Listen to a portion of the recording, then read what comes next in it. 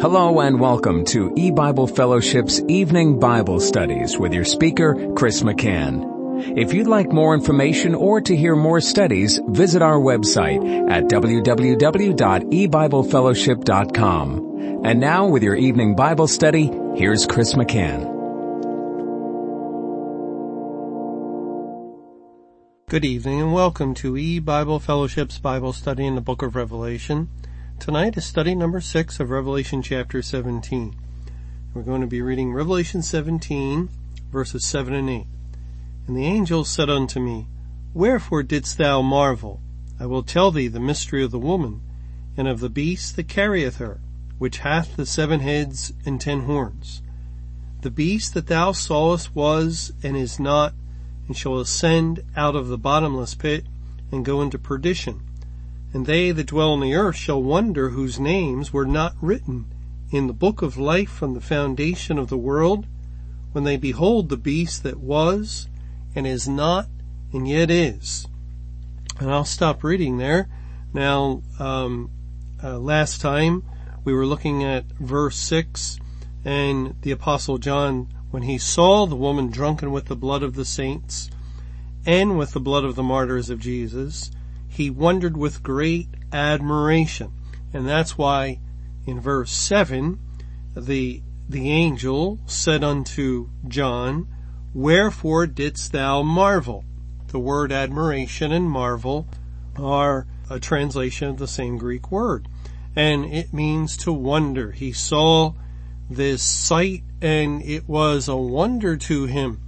And as God says in 1 John, Marvel not, my brethren, if the world hates you. And certainly the woman hates the children of God, hates them to the point of God picturing her as being drunken with their blood because she has been involved with their death. And we discussed that last time, either physically or spiritually, or in the sense of hatred, as hatred and murder are equated in the Bible, and that's what John is marveling at the sight of this woman who again, Babylon typifies the kingdom of Satan, all of the unsaved that are within that kingdom. And so the angel said unto the Apostle John, Wherefore didst thou marvel? I will tell thee the mystery of the woman. Now this is the second time the word mystery has come up. Back in verse 5 of this chapter, Revelation 17, it says, And upon her forehead was a name written, Mystery, Babylon the Great. And now the angel, who would be one of the 7 angels, and again we discussed how Christ could be the one in view, as he would be within the body of believers, and the people of God and Christ identify with one another. That it is God, of course, who explains the mystery of the scriptures to his people. And the Apostle John is a figure of a child, he is a child of God who would represent a true believer. I will tell thee the mystery of the woman. In Mark chapter 4, we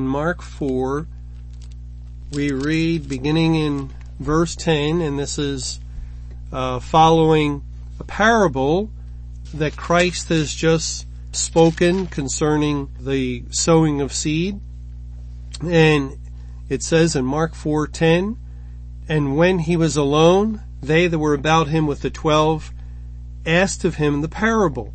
And he said unto them, Unto you it is given to know the mystery of the kingdom of God, but unto them that are without, all these things are done in parables, that seeing they may see and not perceive, and hearing they may hear and not understand, lest at any time they should be converted and their sins should be forgiven them.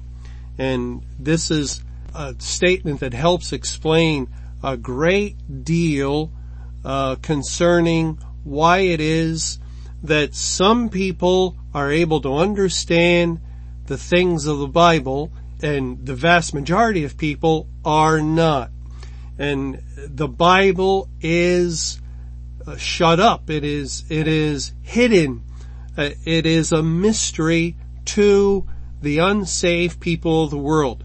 If you talk to them about the Bible and, for instance, how God explains to his people the end of the church age, how does he explain it to us? Well, he tells us, first of all, types and figures. Judah represents the church. And here in Matthew 24, let those in Judea, the churches, when they see the abomination of desolation, and the abomination of desolation represents something else, it pictures Satan stand in the holy place, then let those in Judea flee to the mountains. And the mountains represent something else. The mountains represent God's Word, the Bible, the kingdom of heaven, which the Bible puts forth. And so in that, one or two verses in Matthew 24, you have an abomination of desolation, Judea, and mountains, and none of them mean what they apparently are said to mean. They are figures and types. And so when a natural-minded individual reads that, he's thinking, well, God is speaking of some sort of monster, an abomination of desolation that enters into some holy place. Since it's in Judea, it's probably something related to the temple, and they're to come out and flee to the mountains somewhere in Israel. That is the natural reading, the literal understanding that unsaved people seem to insist upon. And they don't get that principle that Christ spoke in parables, and without a parable he did not speak. And here God is speaking of Babylon, and he's telling us of this woman who is a mystery, Babylon, and we see that the mystery involves the kingdom of Satan. And we ourselves did not clearly, completely understand Babylon until we entered into this present day of judgment, because we had thought that Babylon represented the church, and yet, even though the church became a part of Babylon as Satan conquered it and incorporated it into his kingdom, yet Babylon is much larger. It's far greater in its scope than just the church. It is all of the kingdoms that fall under the dominion of Satan. And so that's the mystery that the Bible reveals. I will tell thee the mystery of the woman. And it is significant that in the next chapter of Revelation 18, God is going to go in depth into detail concerning the fall of Babylon. And since we are able to understand the mystery through comparing scripture with scripture, and there are certain defining verses where God, for instance in Isaiah chapter 13, speaks of the burden of Babylon and then speaks of punishing the world, we're able to determine what that mystery is. Okay, here in verse 7 of Revelation chapter 17, it goes on to say, "I will tell thee the mystery of the woman and of the beast that carrieth her." And we discussed this a little earlier when we saw that the woman was sitting upon the beast. And we were wondering about that, because in the Bible, to sit points to ruling. And we understand the beast represents Satan, who is the ruler over his kingdom. So why was the woman who would be Babylon sitting upon the beast, Satan? And it seemed to indicate that the woman was ruling over Satan. And then we went to this verse and we saw this word carrieth in the book of Acts, where the apostle Paul is being borne of soldiers. He's being carried forcefully against his will. They've arrested him, they bound him with chains, and they bear him up and carry him away from an angry mob. And that's the idea. As the woman, the unsaved people of the earth are taken captive by Satan at his will, and then it's as if they're born by Satan. They're carried forth to do his bidding. They're servants to sin and to Satan.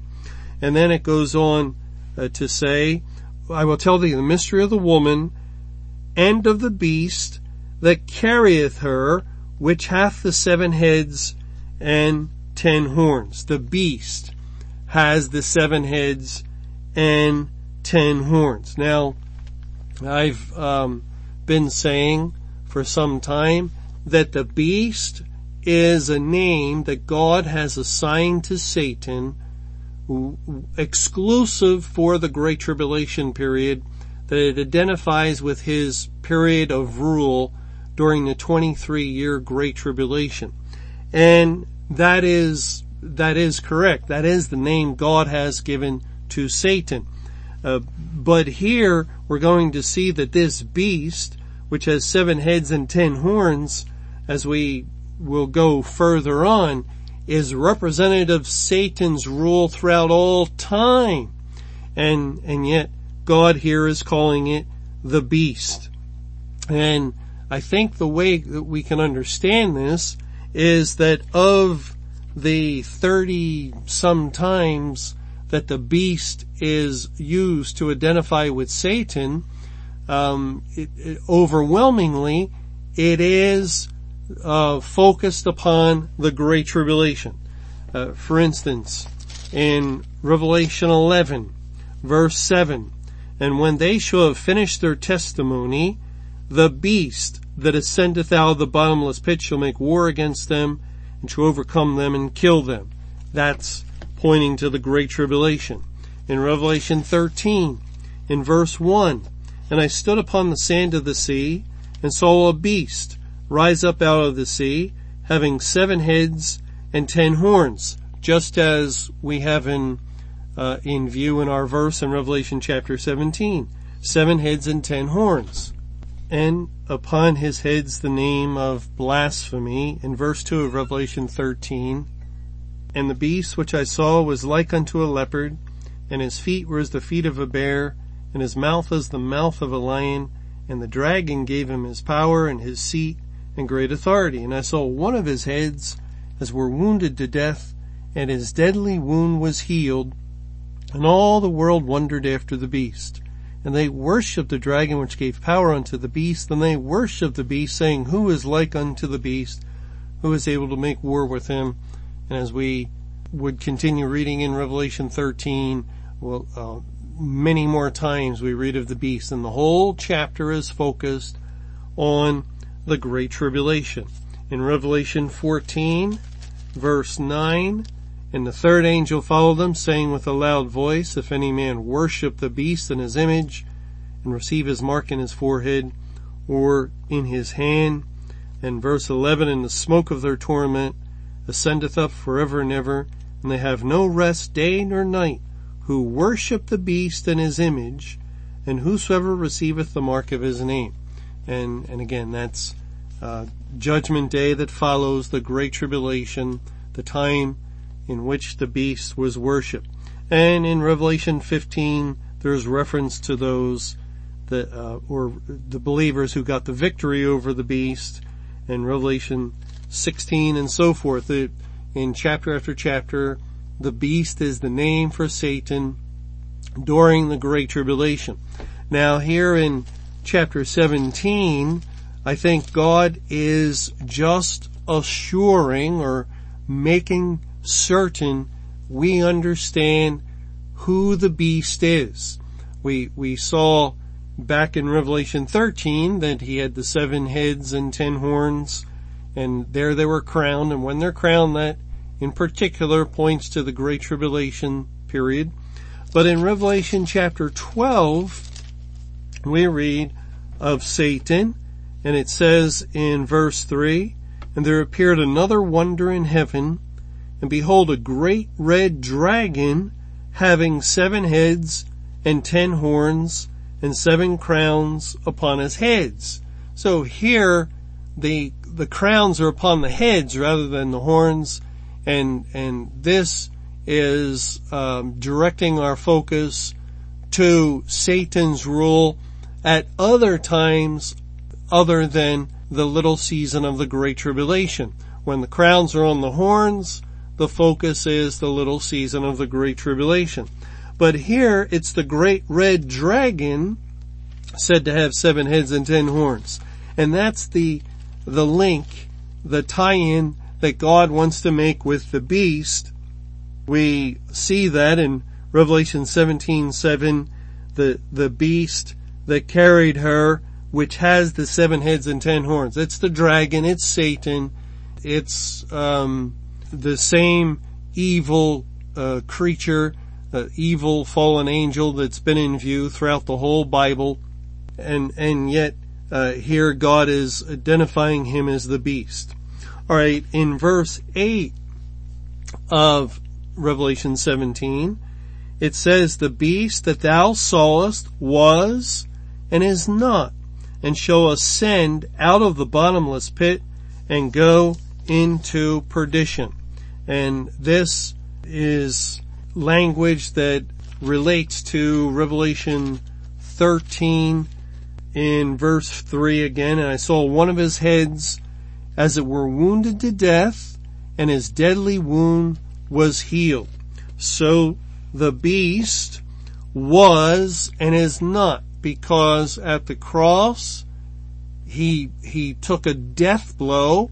When the Lord Jesus Christ went to the cross, Satan was bound, and there was a major change in the way God was evangelizing the earth. And so the Bible likens Satan to being cast into a bottomless pit and bound for 1,000 years. And that's what is in view here. "The beast that thou sawest was and is not."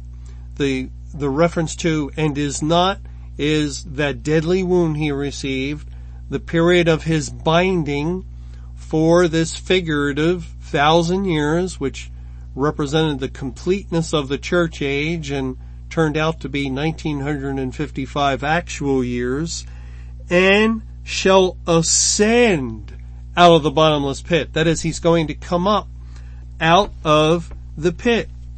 Now let's take a look at Revelation 20.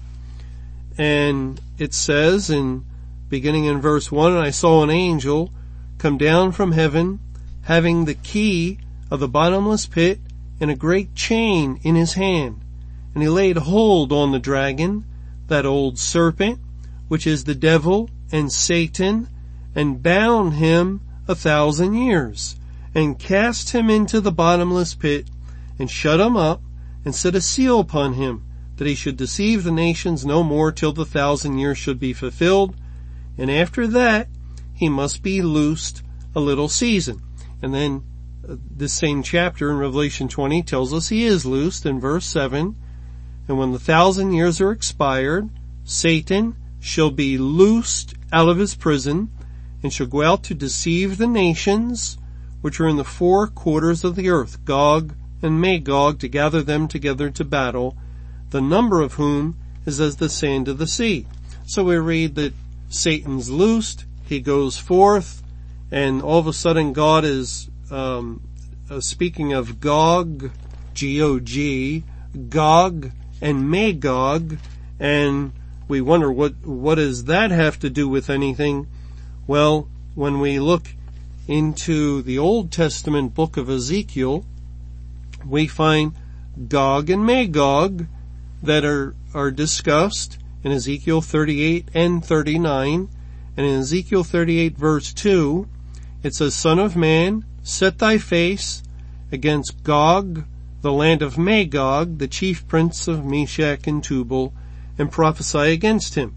And then it says in verse 8 of Ezekiel chapter 38, After many days thou shalt be visited.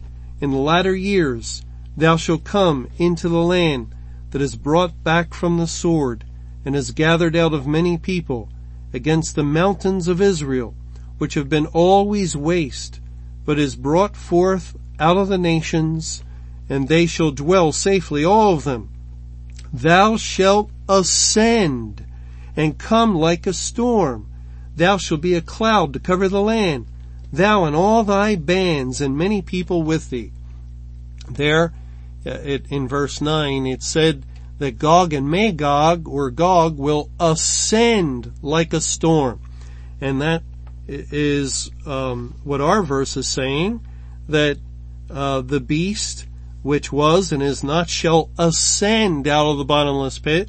And when Satan does ascend, it is that verse in Revelation 17:8 identifies with his loosing, because in Revelation 27 and 8, the loosing of Satan is tied to Gog and Magog, and then we read Ezekiel 38 verse 9, and it says that Gog ascends. So the coming of Satan and his forces against the church at the point of his loosing is when he ascended out of the bottomless pit. And in Revelation 11 verse 7, when the Lord is speaking of the two witnesses, it says there, when they shall have finished their testimony, the beast that ascendeth out of the bottomless pit shall make war against them, and shall overcome them and kill them. So now we can see clearly that the point of Satan's ascent from the bottomless pit is the time of his loosing, which would be the end of the church age, the end of the 1,000 years, that completeness of the church age, and the beginning of the Great Tribulation, the beginning of judgment upon the house of God. In Revelation chapter 13, where we saw all the language concerning the beast, and God continuing to speak of that beast, says in verse 6, And he opened his mouth in blasphemy against God, to blaspheme his name and his tabernacle, and them that dwell in heaven. And it was given unto him to make war with the saints, and to overcome them.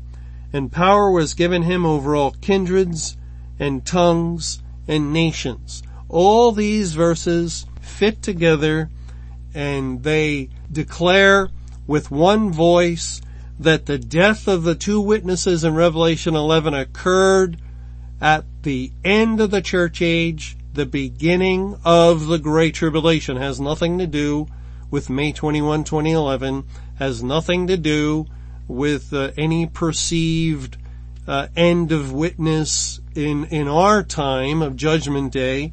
The language of the Bible pinpoints the time of Satan's ascending out of the bottomless pit as the beginning of the judgment on the church, and no other time could be in view.